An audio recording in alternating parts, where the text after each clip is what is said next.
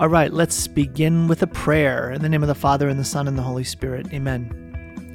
Heavenly Father, I thank you for the ways that you are so faithful to us. And in this month dedicated to life, in this month dedicated to our Blessed Mother, in this month dedicated to the Holy Rosary, I ask that you would give us the grace, Father, to come into the riches, to come into the wealth of graces that you have put into our hands, that you have made available to us. Lord, help us not hold back. Help us to overcome passivity. Lord, just give us that grace to take action today. And we make this prayer in Jesus' holy name. Amen. In the name of the Father, and the Son, and the Holy Spirit. Amen. Well, just a quick word of consolation to the Mariners fans out there. And I do have a smile on my face. I'm sorry to say it's Tuesday, and that means it's actually the day of the wild card game, the wild card game in the American League, which features two teams you may have heard of before, the New York Yankees and the Boston Red Sox. Yes.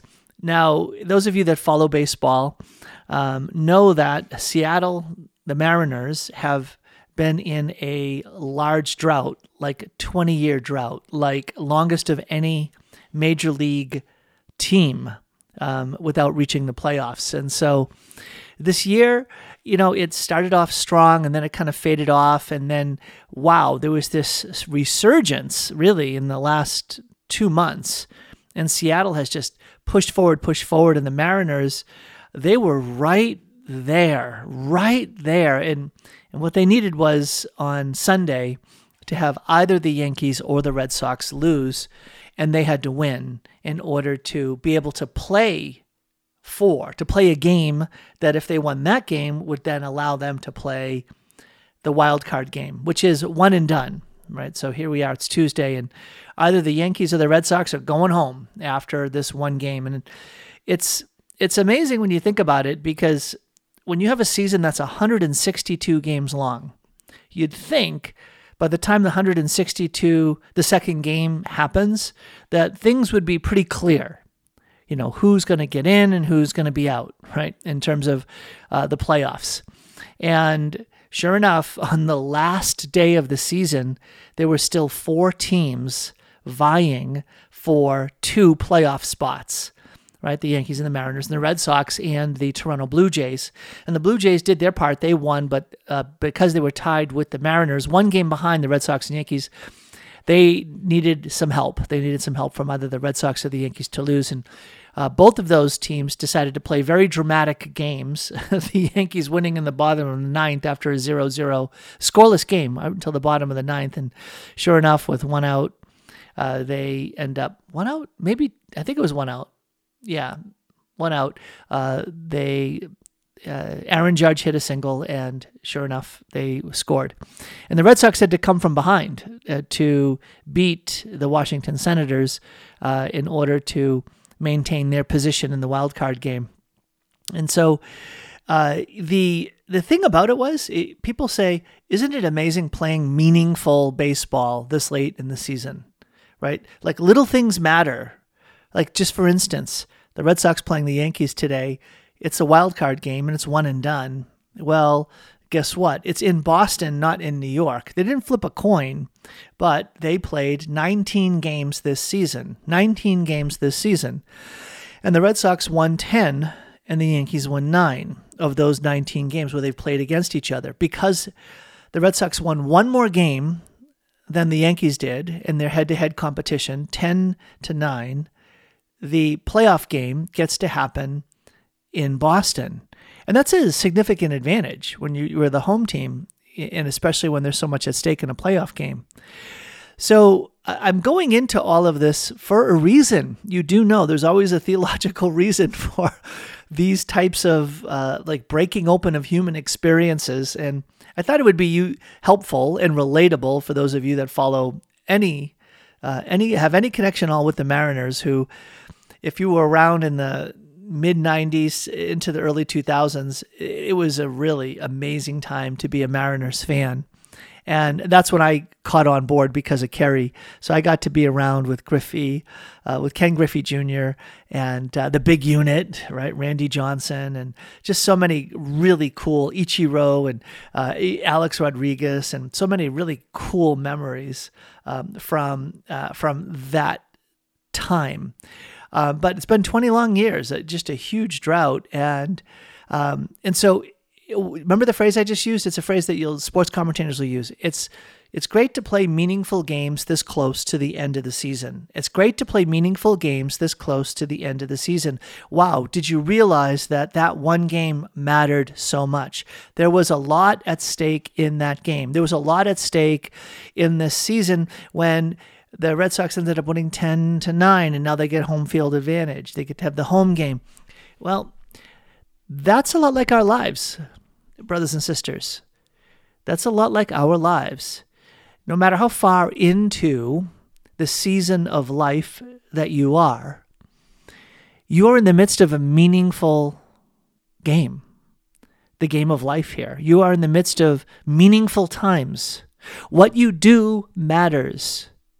How you live your today has an impact.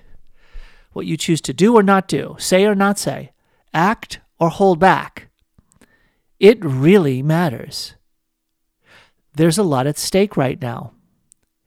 If you've listened to Sound Insight, especially in really for 15 years, when pressing political issues that rise to the level of the ballot box appear, I am not shy about promoting the Catholic Church's teaching as it applies and shines a light on these issues to help inform you, dear brothers and sisters in Christ, who are called to be faithful citizens who bring your faith to bear in your daily life. And if you've been around, if anyone with their eyes wide open in the last year and a half, it is plain to see that these are meaningful times as it concerns being salt, light, and leaven in this world, shining the light of Christ in this world, trying to discern and take action as it concerns the pressing matters that are impinging upon our lives and the lives of our state, the lives of our community.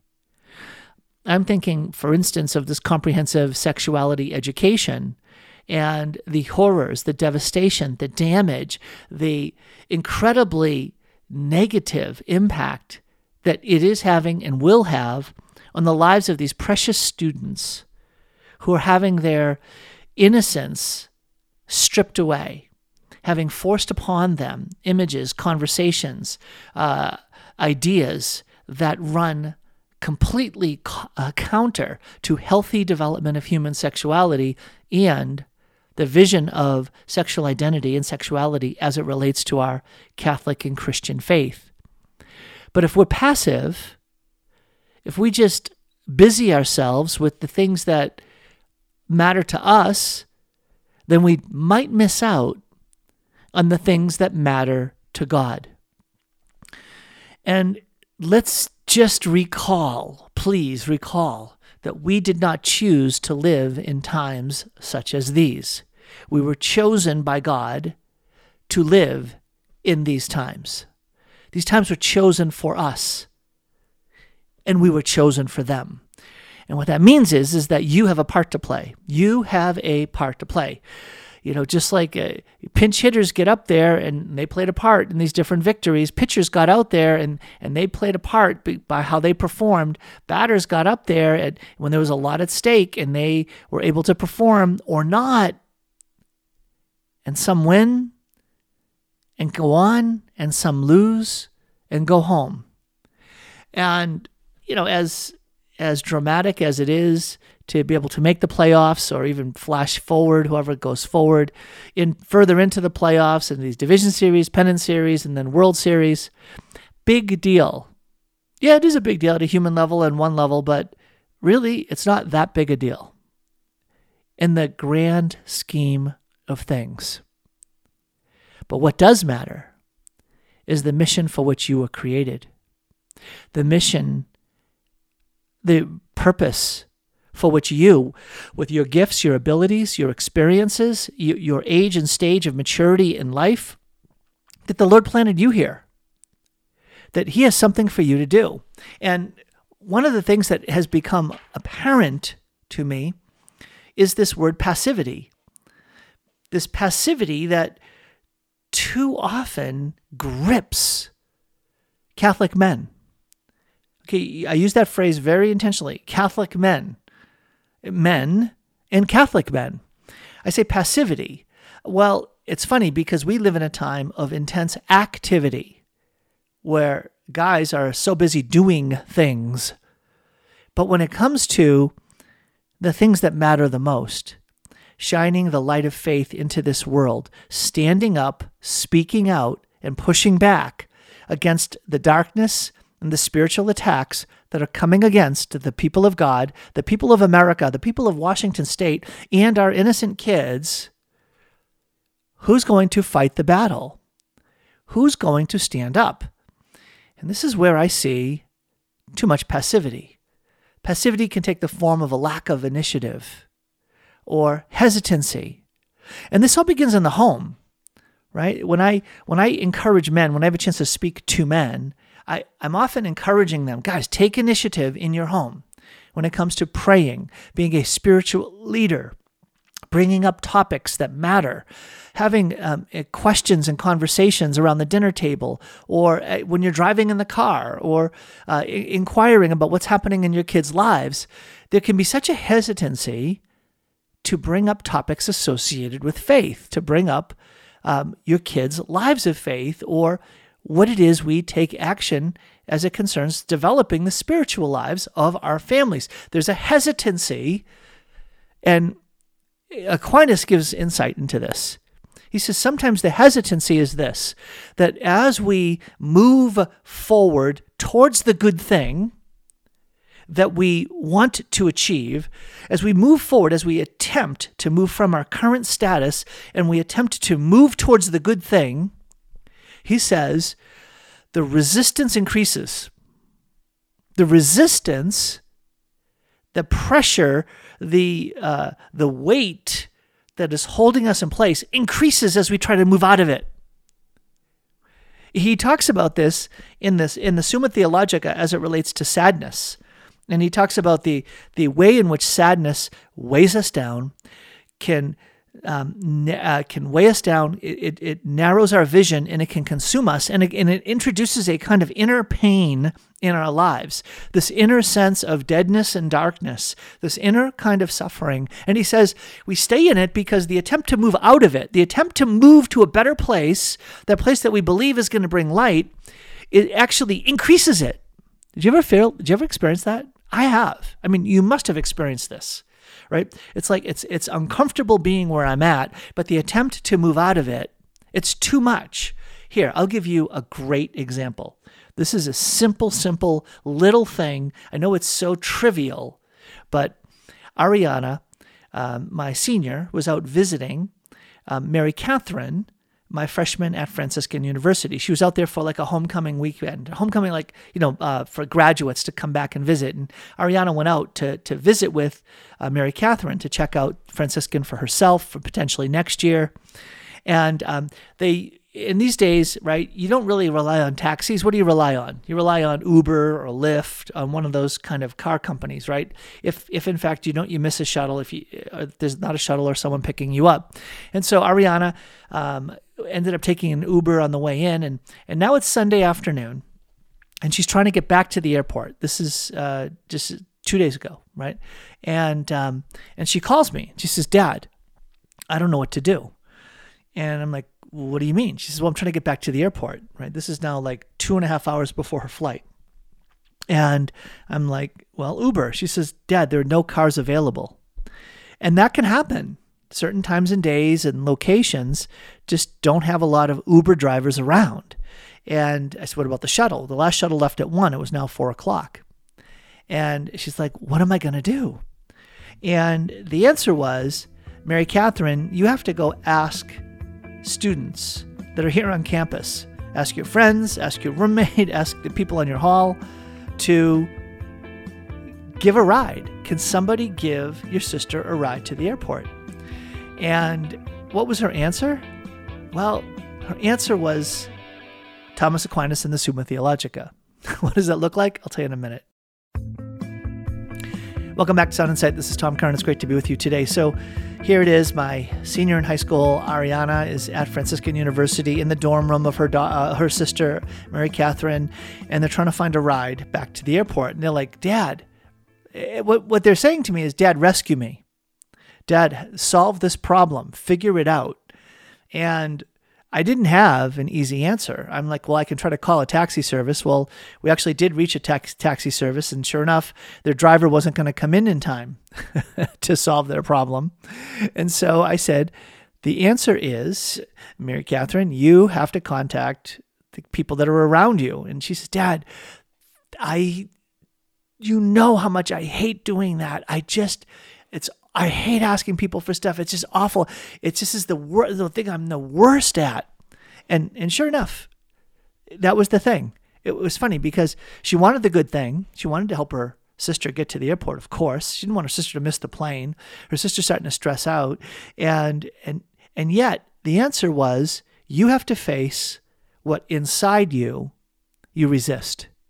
And the very thought of her reaching out and asking people that she barely knew or just met to do something that would be, in her mind, extraordinary. Can you give my sister a ride to the airport and we'll pay you? It was too much. She was paralyzed, could not do it. Well, thanks be to God. And my guardian angel's going to Padre Pio. By the way, that's something I've started to do more.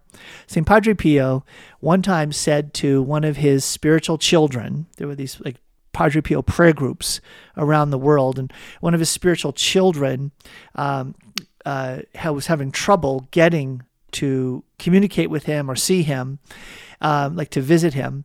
And he said when he finally saw this spiritual daughter, this would be like an adult who went to San Giovanni Rotondo, to the monastery, to visit Padre Pio. He said, why didn't you just send your guardian angel to talk to my guardian angel and tell me the problem, and we'll take care of it? Just send your guardian angel next time to take care of the issue. So remembering that story, I'm like, okay, Padre Pio, help me out, please. I'm sending my guardian angel to you. And, being in heaven, he's aware of things on earth. And so I have a dear devotion to Saint Padre Pio. And I'm like, Padre Pio, it's in your hands. I cannot rescue these girls. You see all that resistance in Mary Catherine, figure it out. And then shortly after that, I got a text message from Ariana saying, I got a ride. And it wasn't the taxi. It wasn't an Uber appeared. It was someone, a friend of hers that she had met, knew someone who said, I can drive you to the airport. And so it all got worked out. I wasn't going to be able to solve the problem, but it was a movement in my daughter's life from passivity, hesitancy, and the increased resistance, the reluctance, that paralyzing fear that said, I can't do this. And it was stopping her from achieving the good thing. Now, that's like a ride to the airport. Oh, yeah, there was a lot at stake in that. Well, she wasn't going to make her plane. We'd have to cancel and get her on another plane. It'd probably be expensive and this and that. And she'd not get back in time for school on Monday. Today, I'm recording this on the feast of St. Francis of Assisi. Not that much at stake. Not that much at stake. Another example. So today, on the feast of St. Francis of Assisi, that was yesterday. I'm recording this on Monday night. I was going to go to Mass at St. Mary's, Father Lewis's parish, at 5:30. And so the plan was I was going to pick up John Mark from his soccer practice and have him leave early, get over there for 5:30 Mass. Well, I had a miscommunication with Kerry. Kerry, I thought, was going to swing by the school and pick him up after coordinating with another kid's volleyball game, and there was a miscommunication. She was going to drop off shoes so he could go to Mass, not take him to Mass. So anyways, I'm driving to the church and I'm like, "Oh, Carrie," she called me up, and I said, "So do you have John Mark with you, and are you heading over to St. Mary's?" And she says, "Uh-oh, I had a different message in mind." And I'm like, "Well, what do we do?" And so we didn't have many options. And the best option, what we ended up deciding on, was I turned left, stopped heading towards the church, went over to the school, picked John Mark up, and we headed back to the church for Mass. But it meant that we were going to be late. And sure enough, we were late. And so I don't know if you ever do this. If you're late for Mass, you can look up the daily readings on the Bishops' Conference website, usccb.org. And so we had a chance to, John Mark read them in the car on the way to the church, and then and we got there just as the Liturgy of the Word was finishing. And so we still were there for Mass. Well, where there was something at stake, where there was like more at stake, but it was going to require a willingness to overcome passivity, a willingness to take initiative, to not let hesitancy or resistance stop you, or stop me in this instance, was when it came time for Holy Communion. There was a priest that we didn't know. I think he's a retired priest, sort of filling in for Father Lewis and the other priest in residence. They weren't around. I don't know where they were, but this priest was there, and as the assembly came forward for Holy Communion, everyone receiving communion in the hand. And it's our custom to receive communion on the tongue. And the woman in front of John Mark also wanted to receive communion on the tongue, but the way that the priest, this retired priest, had presented communion, he was looking only down towards the hands of the communicant. And so the woman got a little flustered, like surprised, and wasn't sure what to do, so she received in her hand.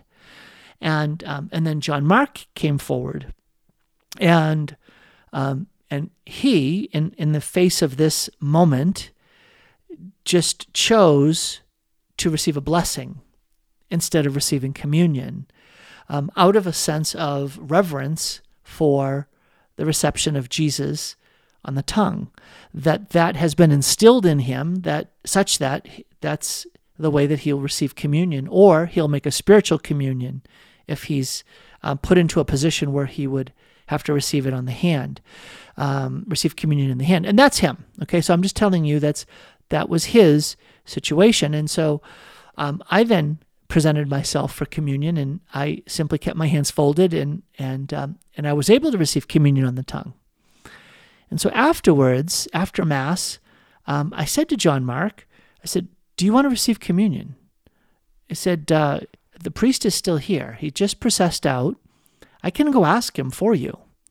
And there was hesitancy.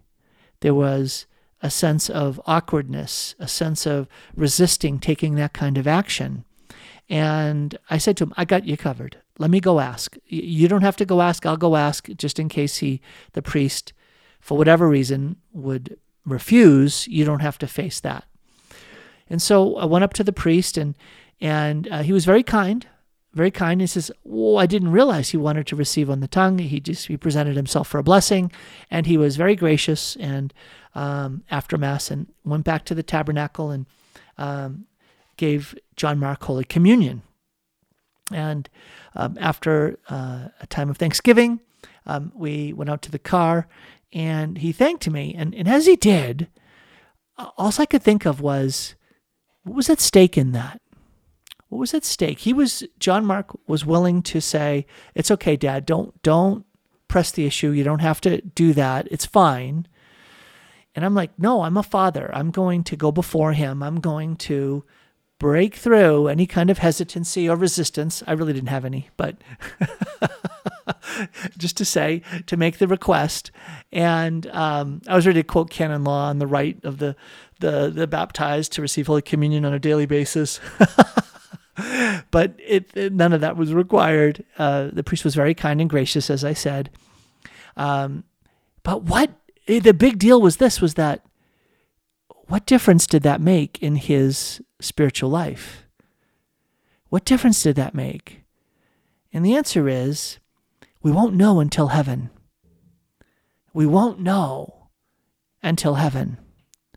But what the church teaches is that the reception of Holy Communion increases sanctifying grace. Did you hear that? Increases sanctifying grace. Sanctifying grace is the life of God, divinity. It increases your participation in God's life.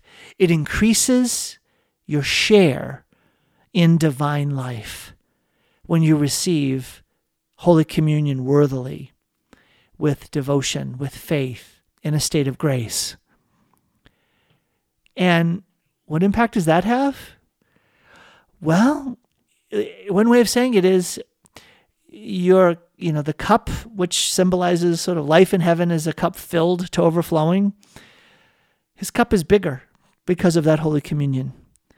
And for how long will that bigger cup be impacting his life? Well, forever.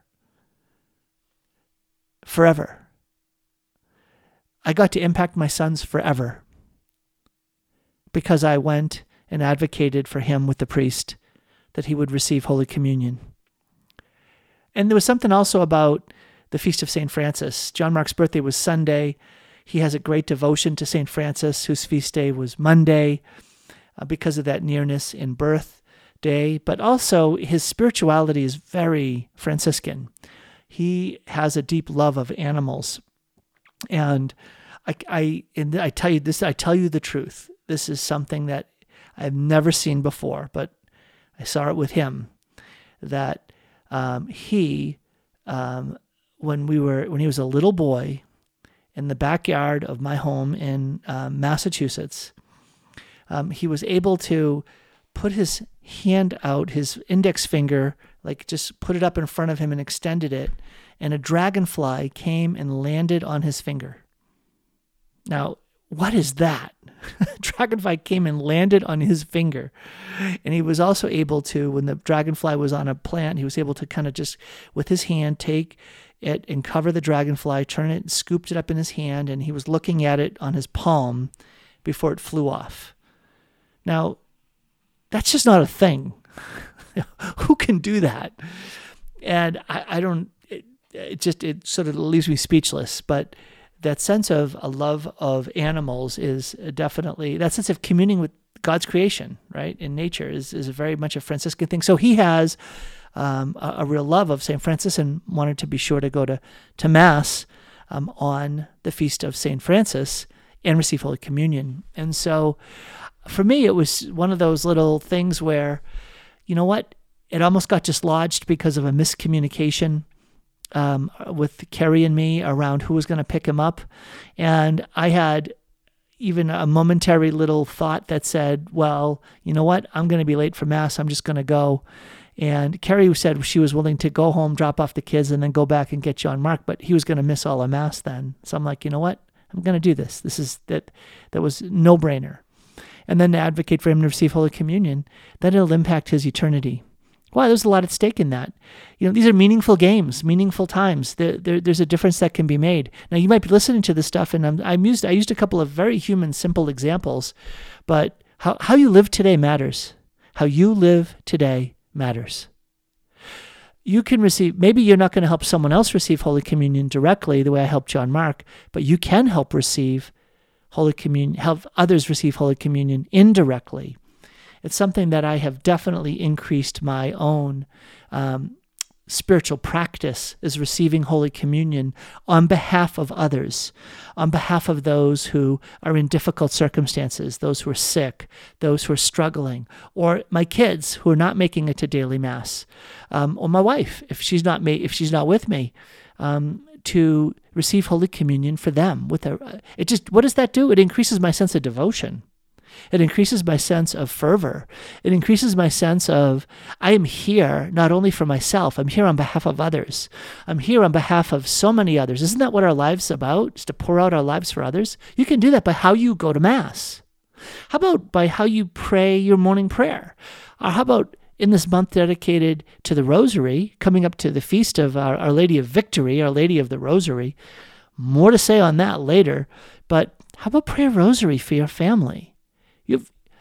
What you do not know is how God is going to use that to make a difference. But what you can know, what you can know in the core of your being, is that God is using it to make a difference. You may not see it, you may not know how, you may not see the fruit of it here while you're alive, but what the Lord is sowing into the hearts and minds of those you're praying for, what the Lord is preserving, protecting, and setting free your loved ones from, you just don't know. You just don't know that as you are prompted and you pray, God is at work. Because God is the one who's prompting you to pray. And God will use that prayer.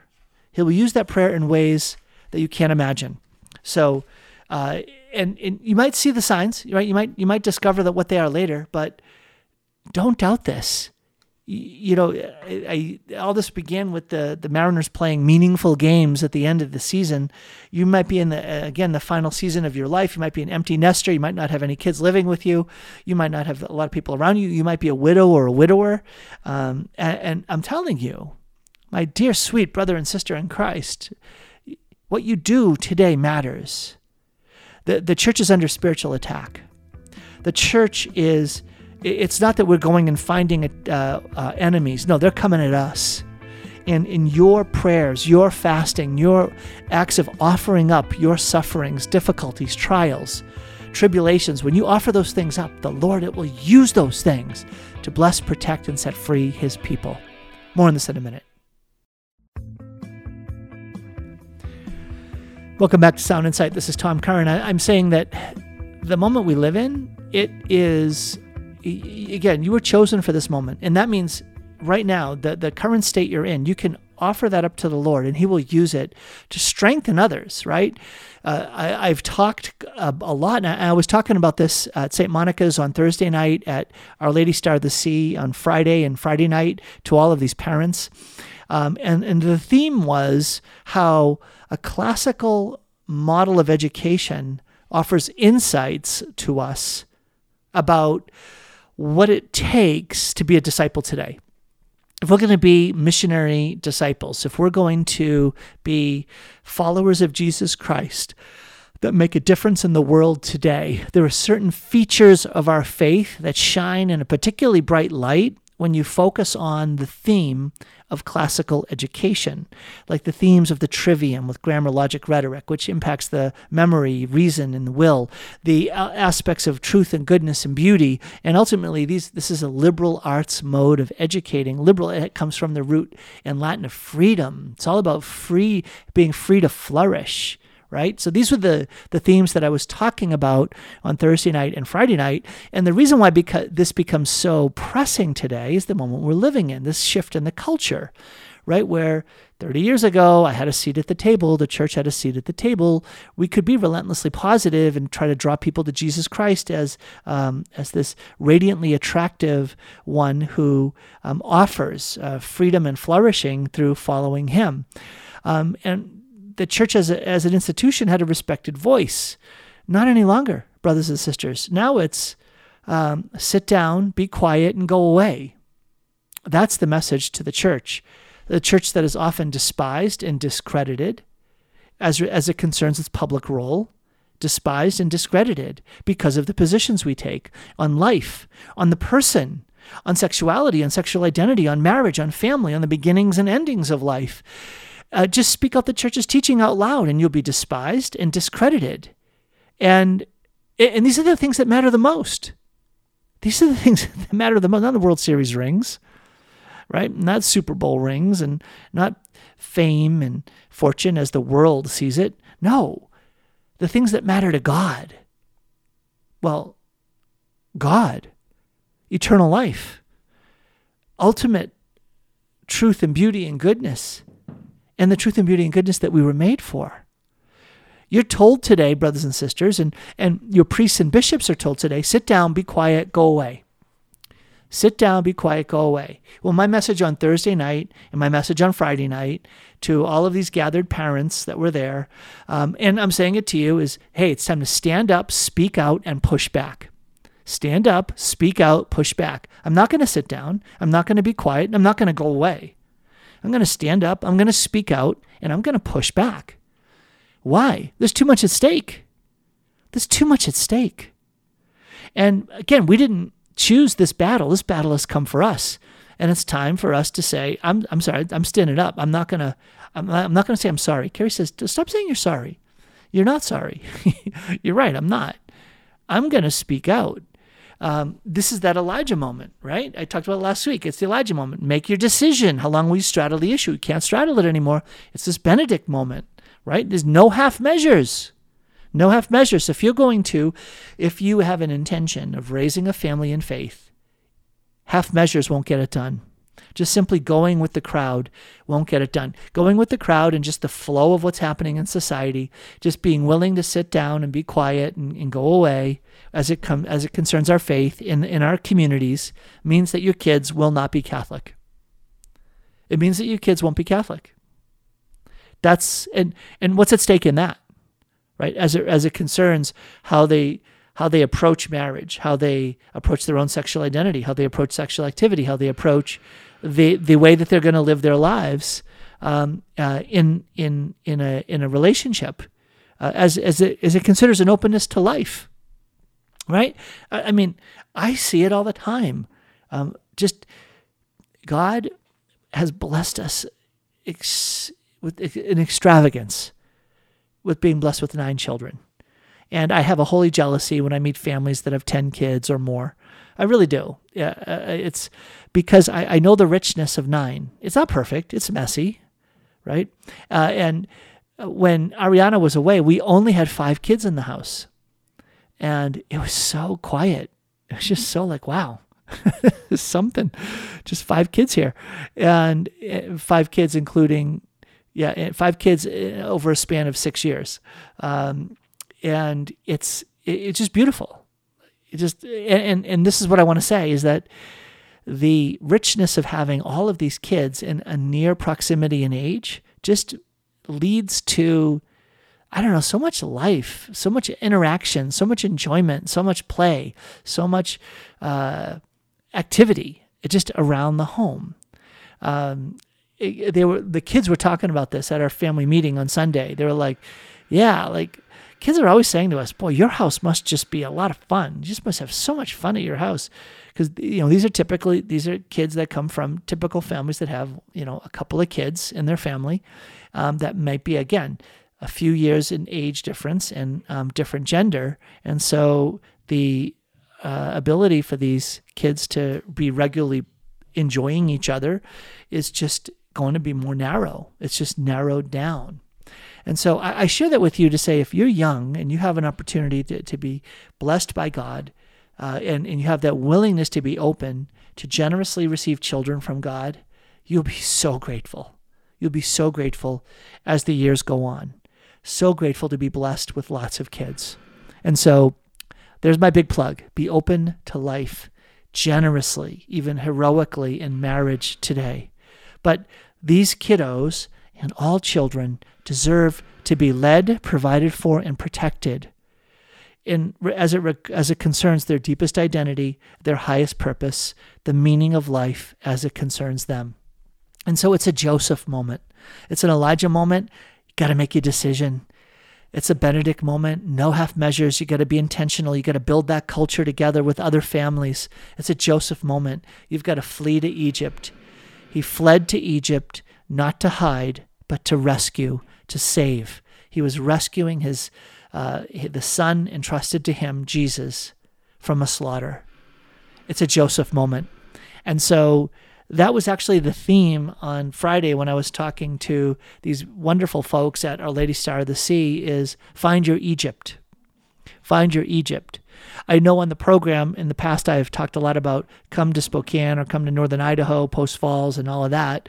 No, the better way of saying it is flee to your Egypt. I don't know where that is for you, but flee to your Egypt. Your Egypt is the place where your kids are going to be safe from the slaughter. Your kids are going to be safe from the slaughter. And that requires a density of families that are going to walk together in faith in that Benedict option, that Benedict moment, because they've decided in an Elijah moment that I'm not going to sit down, be quiet, and go away. I'm going to stand up, speak out, and push back, right? So I got to see that at St. Monica's, and I got to see that so powerfully at Our Lady Star of the Sea, and in part because I was just at Star of the Sea longer. I spoke to the teachers at the grade school at lunchtime, and then I went over and spoke to the kids at the Aquinas Classical Academy. That's the new high school that is there. And then I spoke to the parents and some of the kids at night for a family formation night. And there were a couple of hundred people at that. And it was just awesome. I had a chance to visit with Father Lappy, and it was just awesome. And I'm like, Father Lappy, I said, there is something here that you have that I don't have out here in Spokane. I'm saying that out loud. You heard it. What Father Lappy has there in Bremerton is something that I don't have out here. And that is, I don't have my parish providing the schooling for my kids. You see, his parish community becomes also the place where the schooling is happening at the grade school level, at the high school level, and then even for the co-ops that are there, the homeschool co-ops, the parish also becomes the gathering place. And so what Father Lappy, by the grace of God, has been able to discern and be willing to stand up, speak out, and push back is we're going to live our Catholic faith here at Our Lady Star of the Sea. We're going to live it in its fullness with the reverent liturgy, teaching the fullness of the faith. We're going to have lots of opportunities for families to be able to come together, young people, young people, young adults. We're going to bring in religious sisters that give that sense of a vocation that's for them. And then we're going to turn our grade school into a classical mode of educating, and we're going to do that over time. We're going to learn and grow that, and we're going to be open to even welcome in a classical high school for the kids to move into, those critical ages. And so they've launched that, this Aquinas Classical Academy. And it was really so very beautiful just to see hundrds of families together at that Friday night event. It reminded me of St. Joan of Arc. It reminded me of the biggest gatherings that I've been at around here, but it's happening at that parish where the schools are too. And I'm like, wow, Father Lappy, man, God is doing something so beautiful here. I said, people are going to move to Bremerton. They just are. You're going to drive to Bremerton first, and then you're going to realize it's too hard for my kids to hang around with all these other kids and live this common way of life. And you're just going to move there. It's just going to happen. I said, you better get ready, Father Lappy. All right, I'm up against a break. Back in a minute with more Sound Insight.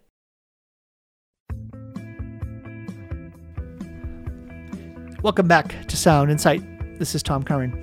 You know, I made a claim, and that claim was that on these 2 evenings, Thursday and Friday night, I said that classical schools and a classical education is one of those signs of what the Lord is doing today. I know that sounds kind of like, it's a strange, kind of a strange thing to say.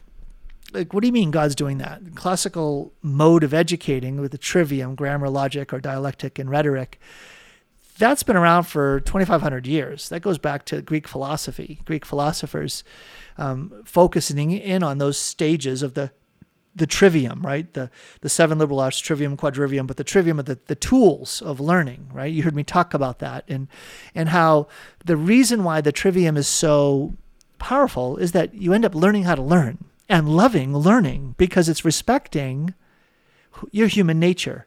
And that's one of the reasons why I believe that a recovery of a classical mode of education is going to help bolster this sense of living as a disciple of Jesus Christ. Because that's really what the educational format, the educational goal ought to be, right? It's supposed to be aiding parents as the primary formers and educators in life to be a faith-filled citizen in human life and in and in the faith to be able to accomplish that. And so the thing that is so powerful about the Trivium is that it involves a way of seeing, conceiving human nature. And boy, is that needed today? It is so needed. That's why I just say to you, if you just take a look at where is renewal happening around the country? Where do you see pockets of faith alive, a density of that sense of faith, families standing up, speaking out, and pushing back? Often you see classical schools emerging there. And so I believe that classical schools are going to be magnets for families that are more intentional, that Elijah moment, families that are more willing to say no half measures, that Benedict moment, families that are willing to say this classical school and the community that's around it and the parish, when that's the case, is around it, that's my Egypt. That's what it's going to take, is families raising kids in faith together. It's one of those things that, for me, was apparent in one of the questions that came to me at the end of the session on Thursday night. On Thursday night, one of the parents said to me, what do I do about phones? Because I talked about how smartphones are just this conduit of filth that are just undermining and eviscerating kids' lives. You heard me talk about that. I brought some of the statistics and some of the later research out and the impacts of it. And they're like, what do I do for my high school age sons if I want to restrict access to phones and not even give them phones or give them flip phones when... And I knew the rest of the story. When they go to a Catholic school and all their friends have phones, they get made fun of, they get taunted, they feel left out, they feel isolated, they feel like, Mom, why are you so extreme? That's what happens. That's what happens in the typical Catholic high school. In the classical high schools, they're smaller, and guess what? They're more intentional. So the kids that are going to show up there come from families that are living more intentionally, and so they're going to find it's easier. They're going to find more support, a common mind, a common ability to say, we're going to fight this battle together. And all of a sudden, the kids don't feel the same pressure because guess what? They have fewer classmates, and the classmates they have, they're not on the phones all the time. It's just not a thing. And so that's a hard dream to die to. It's a hard dream to die to. The idea that sending my kids to the typical Catholic high schools are going to have them end up facing a majority of kids that are not practicing their Catholic faith, that are not coming from faith-filled Catholic homes. It's just statistically the case. And because of that, you're going to have the world evangelizing these kids in ways that are clever, right? You've heard me talk about this, right? This clever and intimidating and seductive and pervasive ways of washing over kids' lives, right? There was just this recent, kind of a whistleblower woman from inside of Facebook that came out in I think it was the Wall Street Journal, maybe the New York Times. I think it was the Wall Street Journal, though, about Facebook knows just how damaging its product is, and yet they continue to promote it. The damage, and not just Facebook, but also Instagram on the psyche of girls. In part, that was one of the things, but there were all these nasty effects that were brought up in this article. And it's like, well, Facebook knows this. And it's like, wow, let's see what happens here. But parents, we've got to know this. We've got to get in front of this. We've got to fight this battle together. And so dying to that dream of saying, gosh, at that bigger school, you're going to have more mature educational paths. You're going to have greater sports opportunities. Maybe there's going to be greater chances for scholarships or just the dream of what high school life was supposed to be like. That's not a thing anymore. It's not what you think it is, parents. It's just not. If you don't believe me, you just got to go walk the halls. You just got to check it out. Carrie went to a high school football game on Friday night because there's some students that we know, some friends of our kids were playing in the game, and these are two big public high schools, and she was just like went there and just chose to go stand where a lot of the students were, and it was like the language, the swearing, the dress code, the gestures. These two kids just making out right in front of everybody. And she said, "Hey, break it up. What do you think you're doing?" Carrie, good for you, Carrie. Stand up, speak out, push back. You think this is okay? You think this is an okay thing to do here in public? Don't do that. And it's like, she's like, where are all the teachers? Where are the administrators? Where are the school, the school staff here to kind of keep these kids in line? Not happening. And I was just like, wow. So that idea of dying to a dream means that we have to take more serious action. So I'm going to come back around to these are meaningful moments, more than we wanted, and asking for things that we didn't expect to have to give. We didn't want to choose to have to give, but it's now being asked of us. And the question is, are we going to give it? Are we going to give it? Are we going to give it in a way that's respectful of human nature? And that's what I say the trivium offers. Right? It's respecting human nature. Well, first of all, I mentioned grammar, logic, and rhetoric. What is that? That's respecting human nature as involving a memory and reason and a will, and actually associating that with how kids are learning. Right? In the younger years, through memorizing things, and in the tween years, teaching them about reason and logic and dialectic, and then in their later high school years, learning how to persuade, the will and emotions and imagination, and using those things to persuade what they have learned as the rules of the road and how to reason in the midst of them. So it's, by the way, then it's also respecting the age and stage of development of those kids to realize that this is part of how, in fact, God has made kids. In addition to that, you have this beautiful sense when this classical school is happening in the context of faith, right? Catholic faith or Christian faith. You have the reality, this beautiful principle that grace builds on nature. Grace builds on nature. And what does that mean? It means, your human nature, that we just talked about it here, is having ages and stages of development and having a memory and intellect and will, and that you've got to teach kids how to learn and they're the wild garden, right? You got to uproot some weeds, and you got to transplant things, and you got to sow other seeds, and you got to till the soil, and you got to prune things, right? That's the human nature that you're growing, but God's grace is going to build off of that. So if you can give them an appreciation for truth and beauty and goodness at a human level appreciation for truth and beauty and goodness, then you are disposing them, readying them, giving them a wider foundation, a broader foundation, a stronger foundation, where God's grace is going to elevate that human nature into a supernatural status.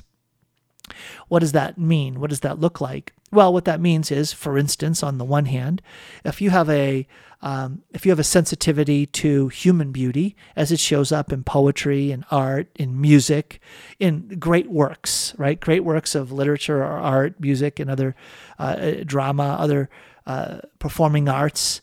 The human sensibility and a mature appreciation for human expressions of beauty are going to dispose you and attune you to the beauty of God, to the beauty of our Heavenly Father, the beauty of the spiritual life, the beautiful truths of our faith. And you could do the same thing as it concerns reason and the development of human reason and how do you come to know things? How do you come to know things? And so, again, if you recognize that we live in a time that focuses on a scientific mode of knowing to the detriment of a more philosophical mode of knowing. You've heard me talk about the surgeon versus the spectator, the one who's analyzing versus the one who's contemplating in wonder. The surgeon who is slicing and dicing in order to get on the inside versus the spectator, the one who's standing before a fireworks display, right? Those are ways of that. Guess what? That's a classical mode of helping young people understand where true knowledge comes from. And a lot of the knowledge of faith is coming from a mode of knowing that is not exhausted by the scientific stance. But you wouldn't get that if you didn't have a classical education. All right, I'm at the end of my program. I hope that this has been a blessing to you. I'll pick up on this theme tomorrow on Sound Insight.